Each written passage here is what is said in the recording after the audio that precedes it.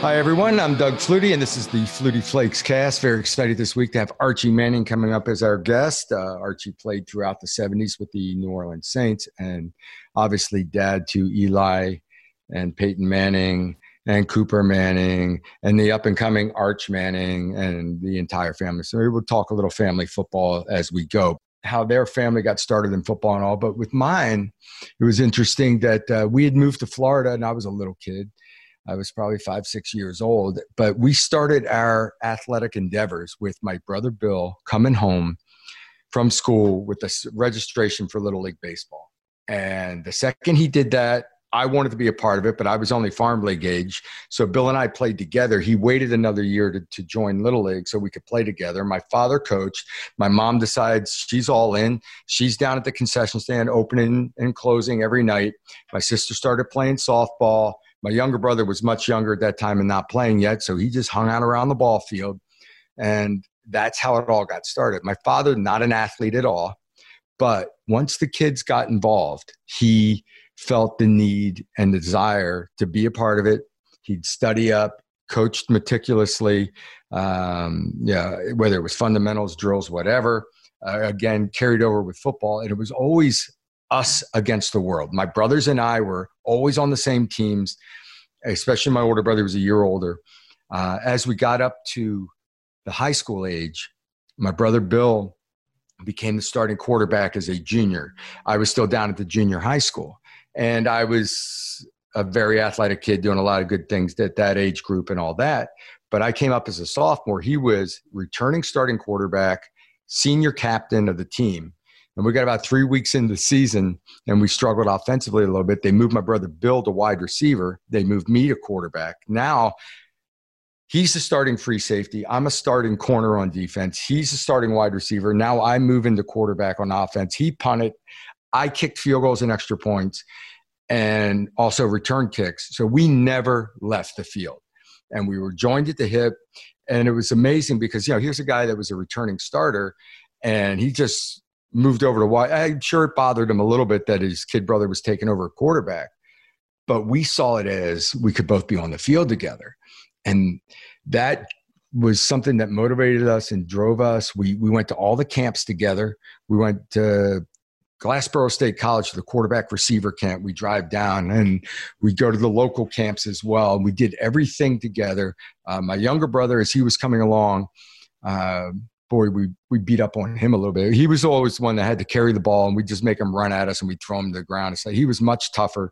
My younger brother, Darren, was every bit as athletic as I am, but a little strong, same size, same build, but much stronger and much more driven and a tough kid.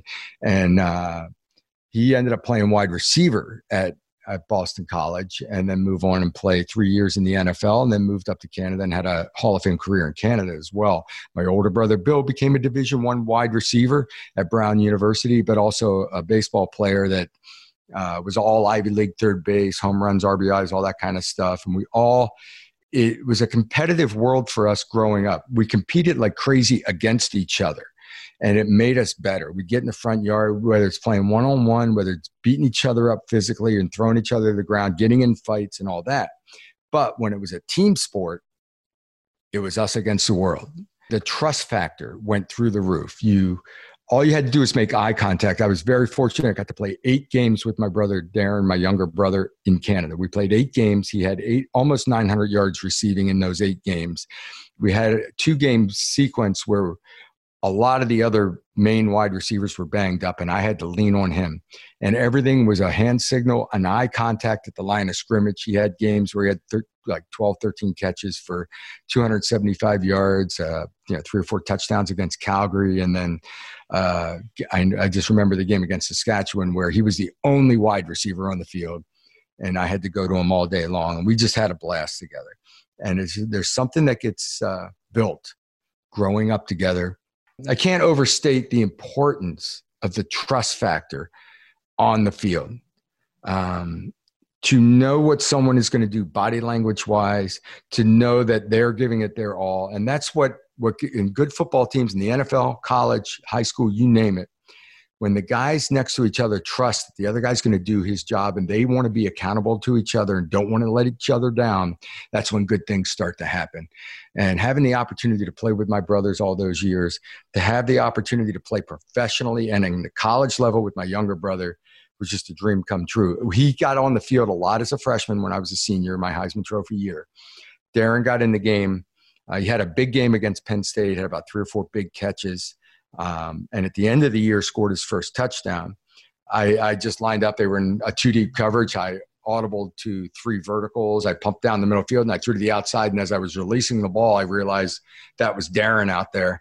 And he catches it and walks in the end zone for a touchdown, for his first touchdown. Turn around, got the ball back right away, handoff to Darren on a little counter move, and he busted a tackle. 2 guys hit him in the hole. He spun off, went like 25 yards for a touchdown. And I was prouder of that one because that was him. That was his moment. He earned it. And, it was a big part of it. And I was so excited to have a chance to share that season with my younger brother. The reason I'm talking about all this is our guest today is going to be Archie Manning. To see what the Manning family has done, to see what they've done at the NFL level. I grew up watching Archie running around the field, throwing the ball, on the move. He was one of the first guys, I think he and Fran Tarkenton both, understood that you could retreat and give ground and still make the play. They didn't necessarily always take off and run to gain yards.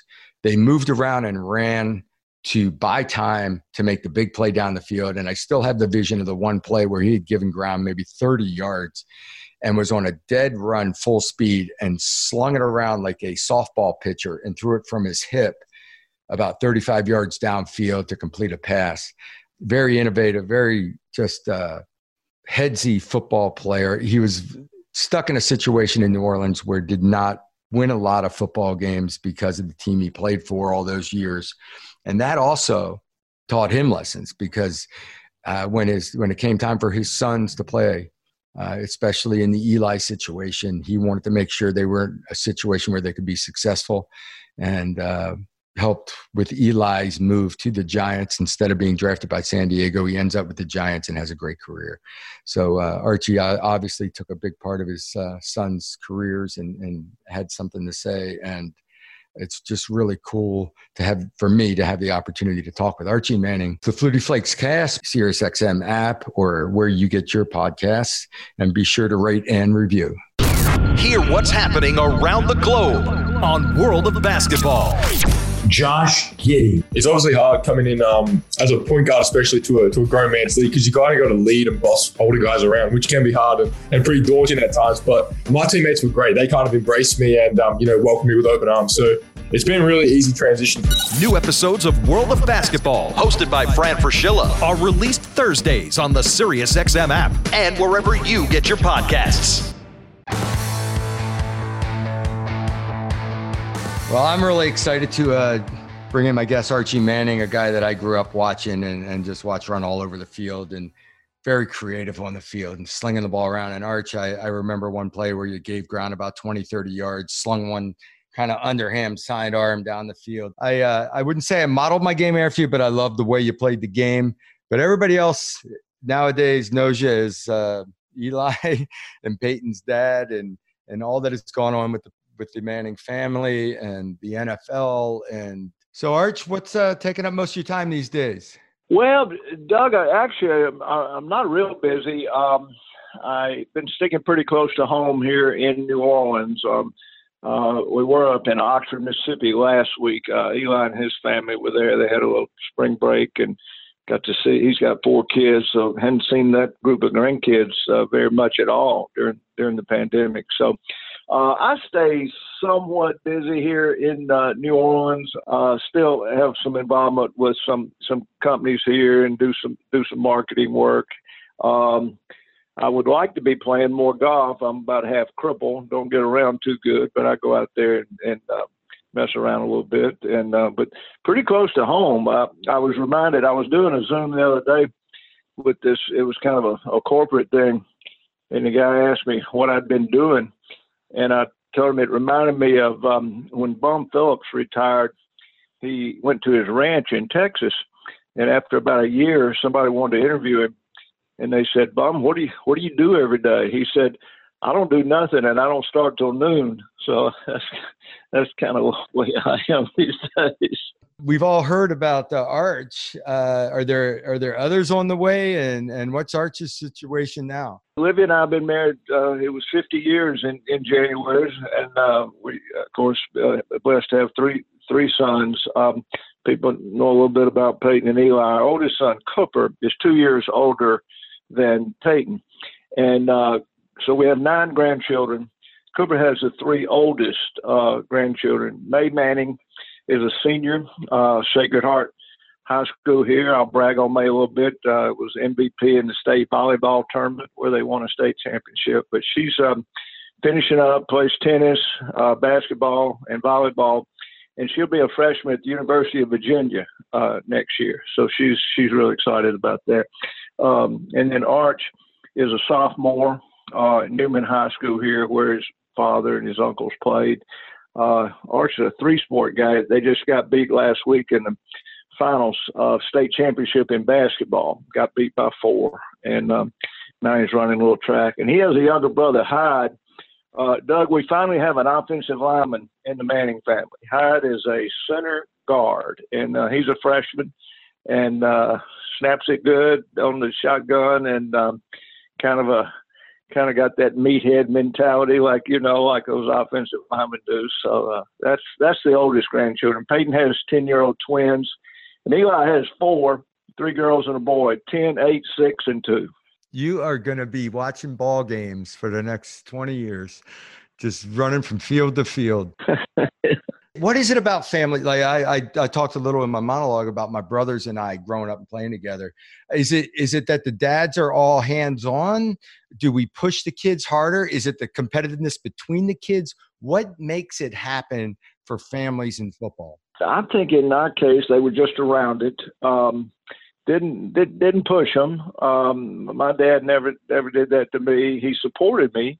But with my guys, if we're going to go play catch or play pitch or something, they had to ask me. I didn't kind of initiate it. But when they started playing sports, I wanted to be there. I tried to kind of get on the top row and keep my mouth shut and just enjoy it and support them. But they were around it. I was playing ball here in New Orleans. And, Doug, I don't know if they did that during your day. I don't know if they did it as much when Eli and Peyton played. But back in those days, it was kind of common. We'd take our kids on Saturday morning. It was just kind of a walk through.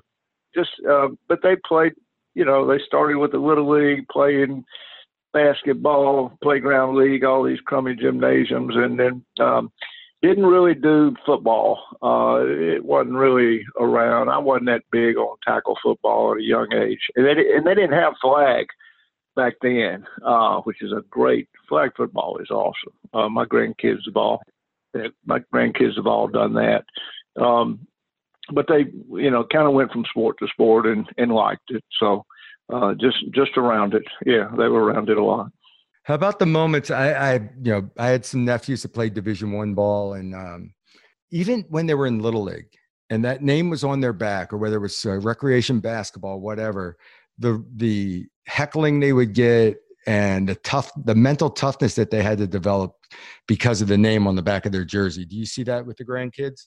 Yeah, a little bit. It wasn't too bad at 12, 13, 14. It wasn't too bad. Most of the competition was here in town, just play another playground, that type of thing.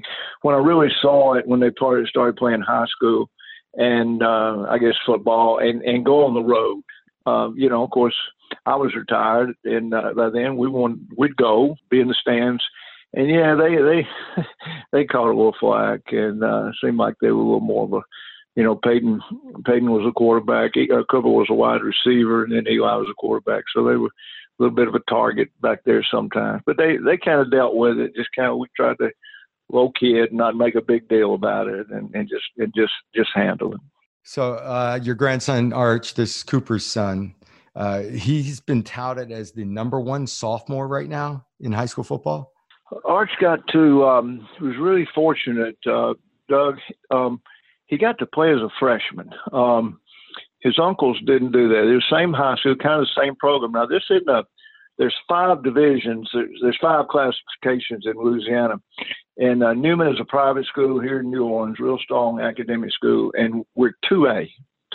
So it's not it's not at the top. It's 2A. They graduate probably around 80, 85, 90 kids each year, in a senior class. They do have a good program, good athletic program, a lot of participation. More kids go out for football now than they did back when their uncles and their dad played, where it was probably 45 or 50 back then. Now it's probably 70 or 75 kids go out. And they've been pretty successful the last few years. But he did get to play as a freshman. And they throw it around. Coach likes to spread it out and throw it. And he had I thought it was real advantageous for him. He had a senior receiver.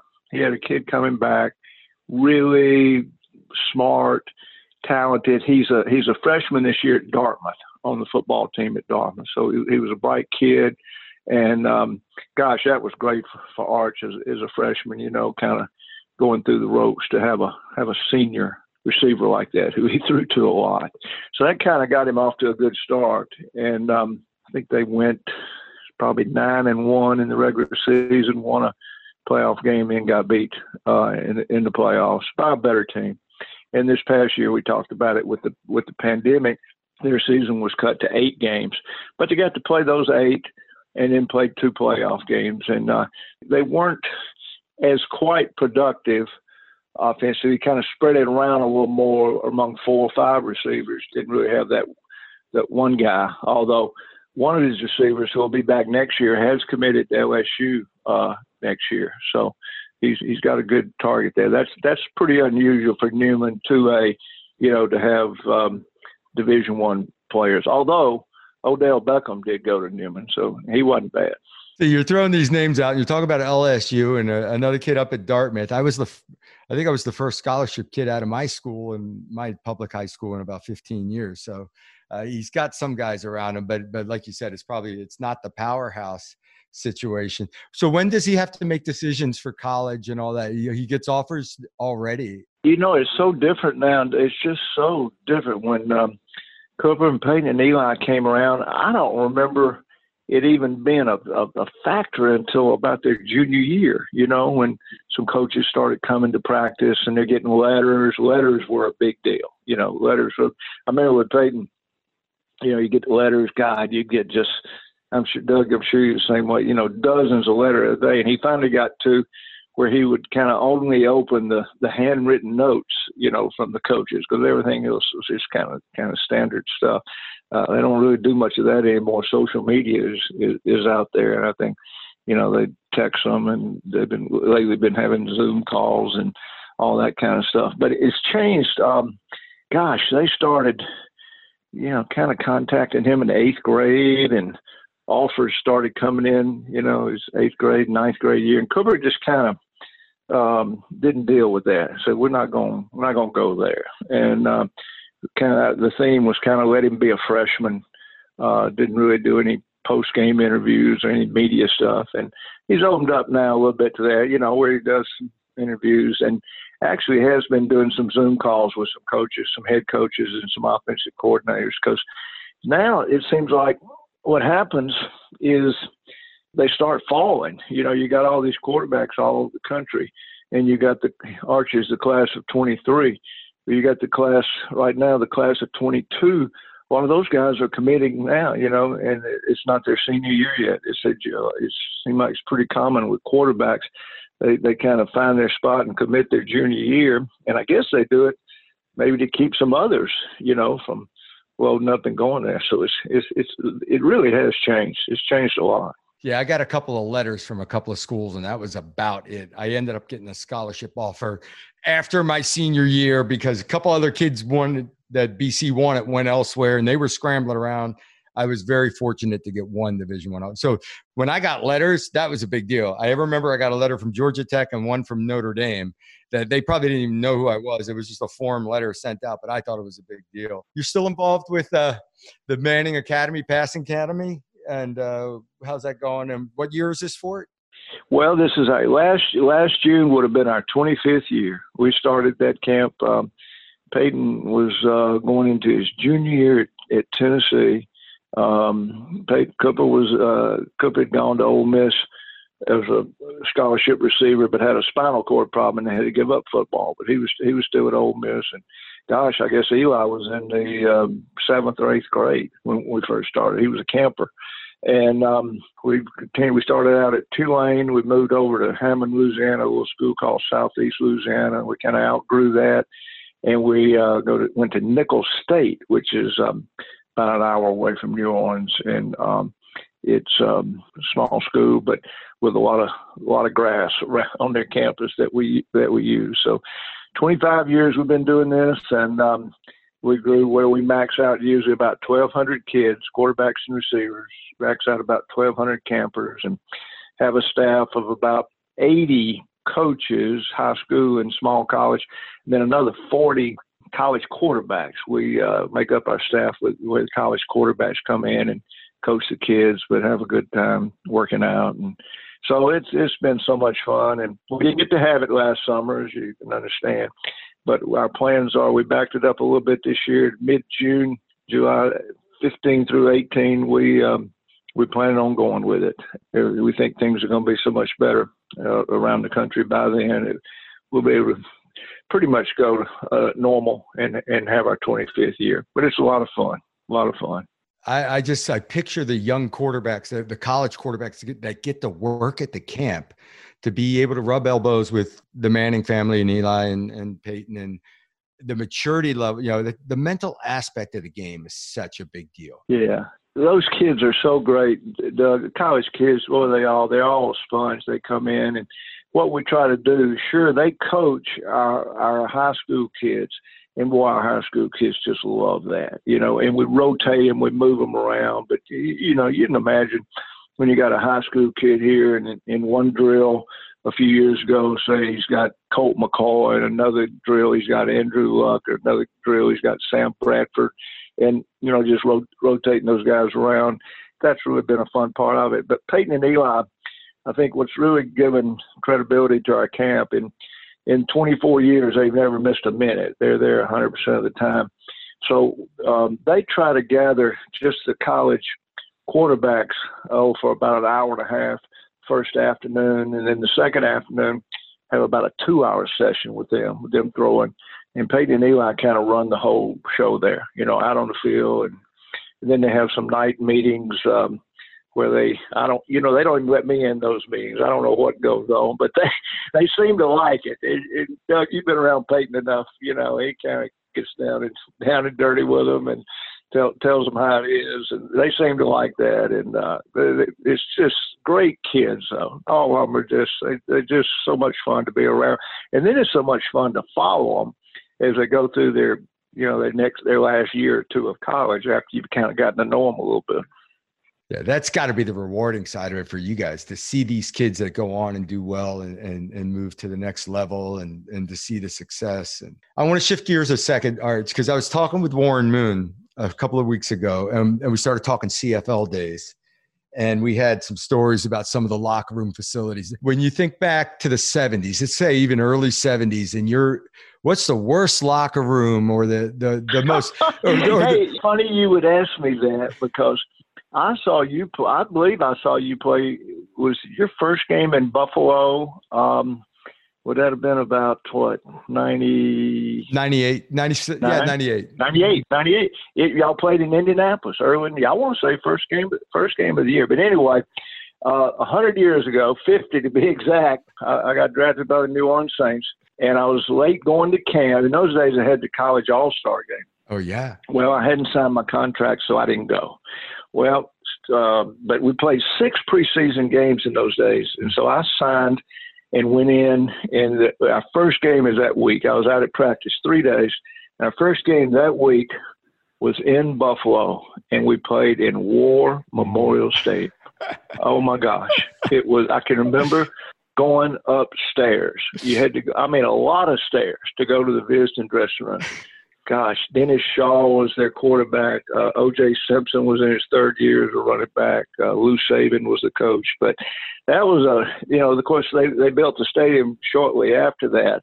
That was a pretty raunchy locker room right there. Going up those old stairs, rickety stairs, and wasn't much space in there. And of course, in those days, playing 6 preseason games in your first one, you had a lot of players. I don't remember the number, but I mean, probably close to 70 or 80, and all crowded into a locker room because you hadn't had any cuts yet, so you get to know your teammates pretty well. Was it Pittsburgh at Three Rivers that you had to walk upstairs to, or ramp or something to get the Yeah, you sure did. And then, Doug, in those days, we played in a bunch of baseball stadiums. So I can remember we went to Baltimore, so we played in Memorial Stadium there. I remember telling our equipment manager, I was an old baseball guy. I said, we were going to be in the Orioles locker room. I said, I want to be in Brooks Robinson's locker. Okay. But you just find Brooks Robinson and put me there. And then let's see where baseball stadiums. Oh my God. Wow. Tiger Stadium in Detroit.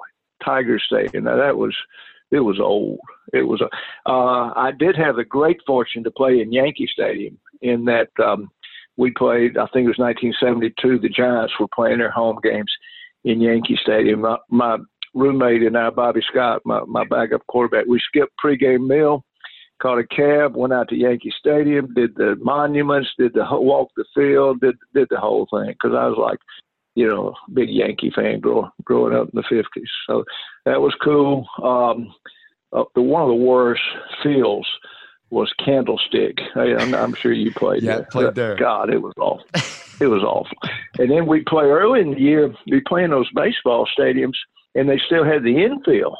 So we called our own plays in those days.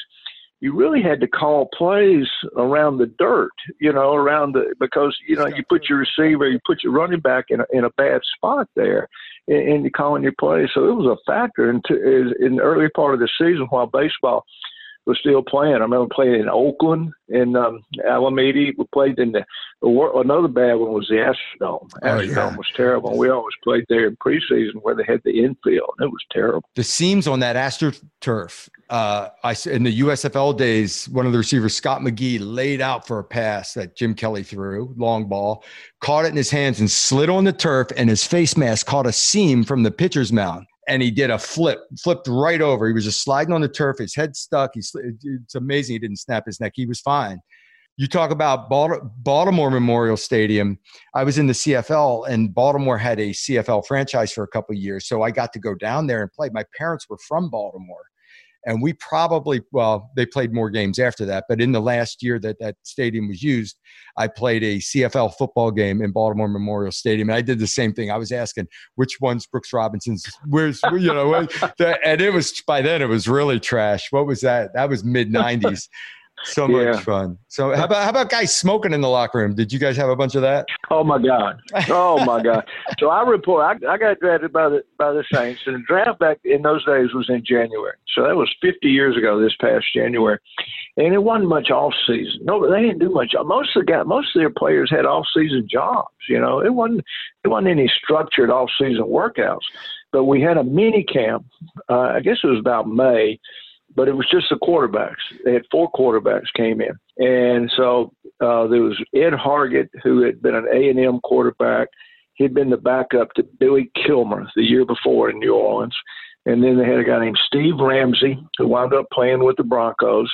And then I was the first-round pick, so I'm coming in. And Bobby Scott, who wound up being from Tennessee, I'd played against him. He was a 14th round that day.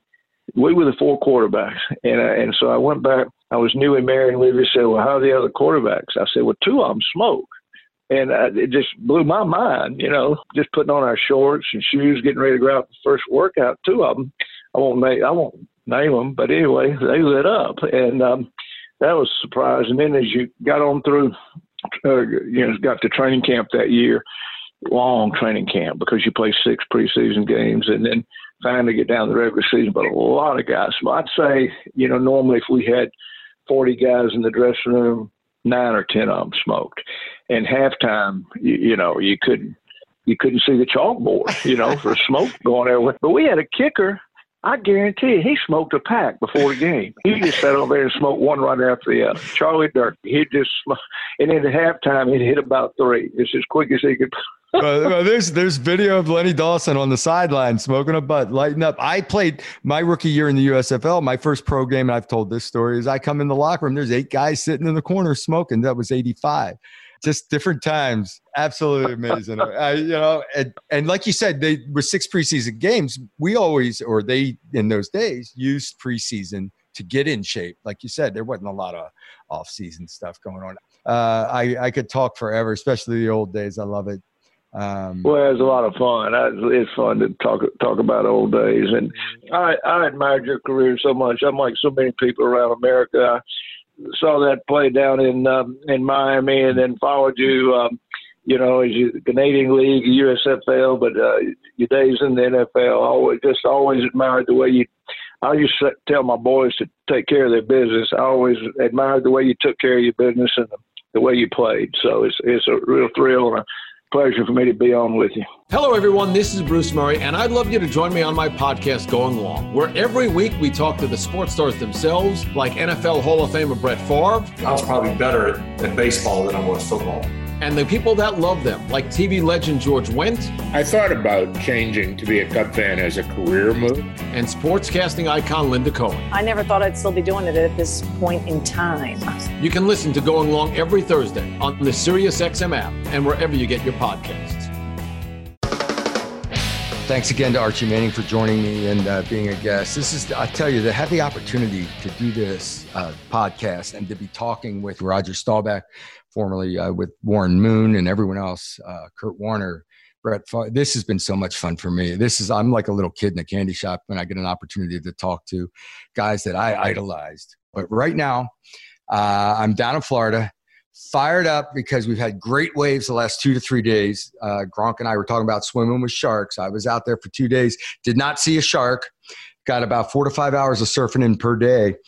But I did see a pod of dolphins swimming by. And I caught a wave, and I was paddling back out, and there was a dolphin in a wave, and it was riding the wave. Sometimes they jump in the waves and kind of surf the wave. So I spun, and I surfed the wave, and I had the dolphin about 5 to 10 feet away from me on my right, and we just cruised the wave together, and right at the end, the dolphin leaped out and over the back. Kind of fun. Let's get into some Twitter questions and get after that a little bit. This week, a lot of questions and a lot of concerns about the future of the CFL. People ask, what do you think is going to happen with the league, as there's been a lot of speculation they could maybe collaborate with the XFL, and people want to know your thoughts on what could happen. First of all, I'd love to see the CFL continue. They obviously stopped playing due to coronavirus, and that is a league that is contingent on their ticket sales.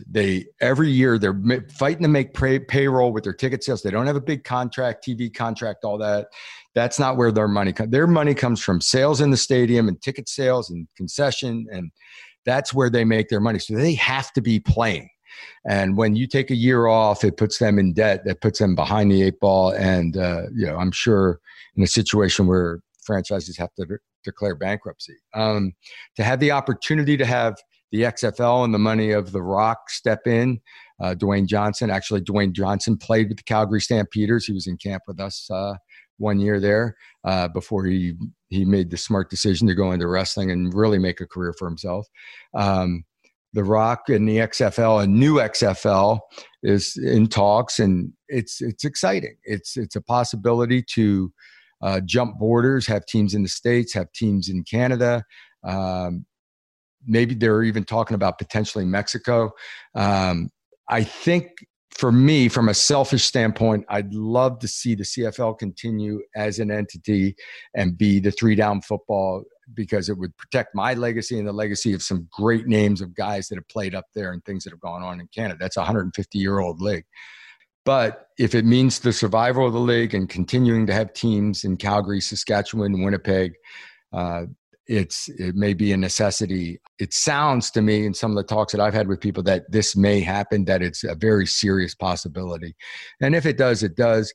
The Prairies take a lot of pride, whether it's Winnipeg, Saskatchewan, or Calgary, about CFL football. Toronto and Vancouver love to compare themselves a lot with the States, and I'm sure they wouldn't mind jumping into some 4-down football and playing against U.S. teams to prove that they belong. But some of those Prairie cities will miss the CFL rules and the CFL teams if this happens. All right, Doug, another response we got this week, and I know you've talked about this before in the past, as your son had autism, and you talked about changing teams and how difficult that could be at times, considering your family. One person asked, I have a question about autism awareness, currently putting together a Twitter fundraiser in April, and just any suggestions on how I could create awareness. Well, the number one thing is reaching people, and how do you do that? And Twitter, virtual thing. We've learned this year how powerful virtual events can be and things online. It's amazing to me how many people are willing to give and want to be involved. And when you do things virtually, when you do it online, it's an easy way for them to get involved without having to throw on a jacket and tie, get in the car, drive to an event, and then turn into a donation that night. They can just pop on, click on, and help you out a little bit, feel like they're a part of it without maybe inconveniencing themselves. So it's a great idea. You can always reach out to our people at our foundation at FlutieFoundation.org. Be more than willing to help you, whether it's in how you line it up, how you set up your events, getting endorsements, getting sponsorship, getting people on board before you start your events is the most important. Get out there and work it a little bit and get your sponsorship money. That will guarantee you a net profit, and that will also get some people that really care involved. All right, Doug, and last one here, and we'll do this every week as we have been. Tweet your questions or comments at Doug Flutie. And this one, you talked a lot about it with Gronk last week, the creation of Flutie Flakes. This person wants to know, how did the project get started? Are you surprised at the impact it has made all these years later? Yeah, well, Gronk and I were talking about it, and we decided we needed something to feed the sharks when we're out in the water and play with the sharks. So we were going to just give them Flutie Flakes because we heard they like sugar. I don't know. When I came down from Toronto to Buffalo, that off season, I don't even think I'd signed with Buffalo yet. I did a marketing deal with PLB Sports, the company in Pittsburgh that had done a few other products for other players. And the most units, I think Mario Lemieux sold 250,000 units of salsa, maybe it was. And they said, if we can hit 200,000 units of something, it's a success. And we're like, okay, this would be cool. Well, what do you like? I'm a frozen pizza guy. Let's do frozen pizza. That's what and they come back to me with, well, the profit margin on a breakfast cereal would be better for us. So why don't we do that? Yeah. What kind of cereal you like? I like Frosted Flakes. All right. We'll do a frosted type flake. And we'll do that, and we'll call it Flutie Flakes. Okay, so it starts. It's supposed to come out before the season starts. Of course, everything's running late and behind. It doesn't happen. I wind up signing in Buffalo. The season starts. No Flutie Flakes. I'm a backup quarterback. About 4 or 5 weeks into the season, I become the starter.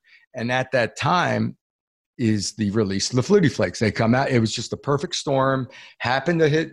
We sell over 2 million boxes. We've sold close to, I believe it's over 5 million boxes as of now, because we did some anniversaries, 10 and 20 year anniversary editions. And it was just amazing. What we did was give a percentage to the foundation. And I decided when it all got going that I'd put all the money that came my way to the foundation. So we've raised near $2 million strictly off of Flutie Flakes towards the Doug Flutie Jr. Foundation for Autism. Again, thanks for listening. This is the Flutie Flakes Cast. I'm Doug Flutie, and be sure to download at SiriusXM app or wherever you get your podcast, and be sure to rate and review. Thanks for listening. SiriusXM Podcasts.